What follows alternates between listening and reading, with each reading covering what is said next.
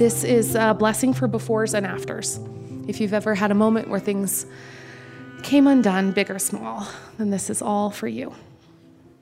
Blessed are you when the shock subsides, when vaguely you see a line appear that divides before and after. You didn't draw it, and you can barely even make it out, but as surely as minutes add up to hours and days, here you are, forced into a story you never would have written.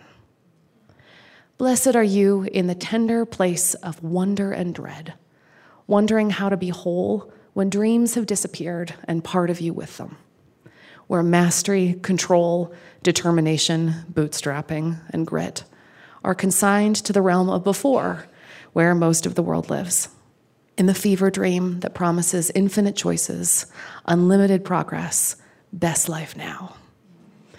Blessed are we in the after, loudly shouting, "Is there anybody here?"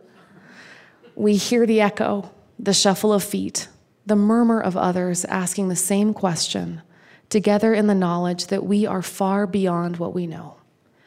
Show us a glimmer of possibility in this new constraint, that small truths will be given back to us.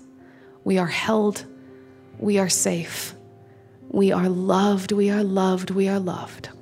And best of all, we are not alone.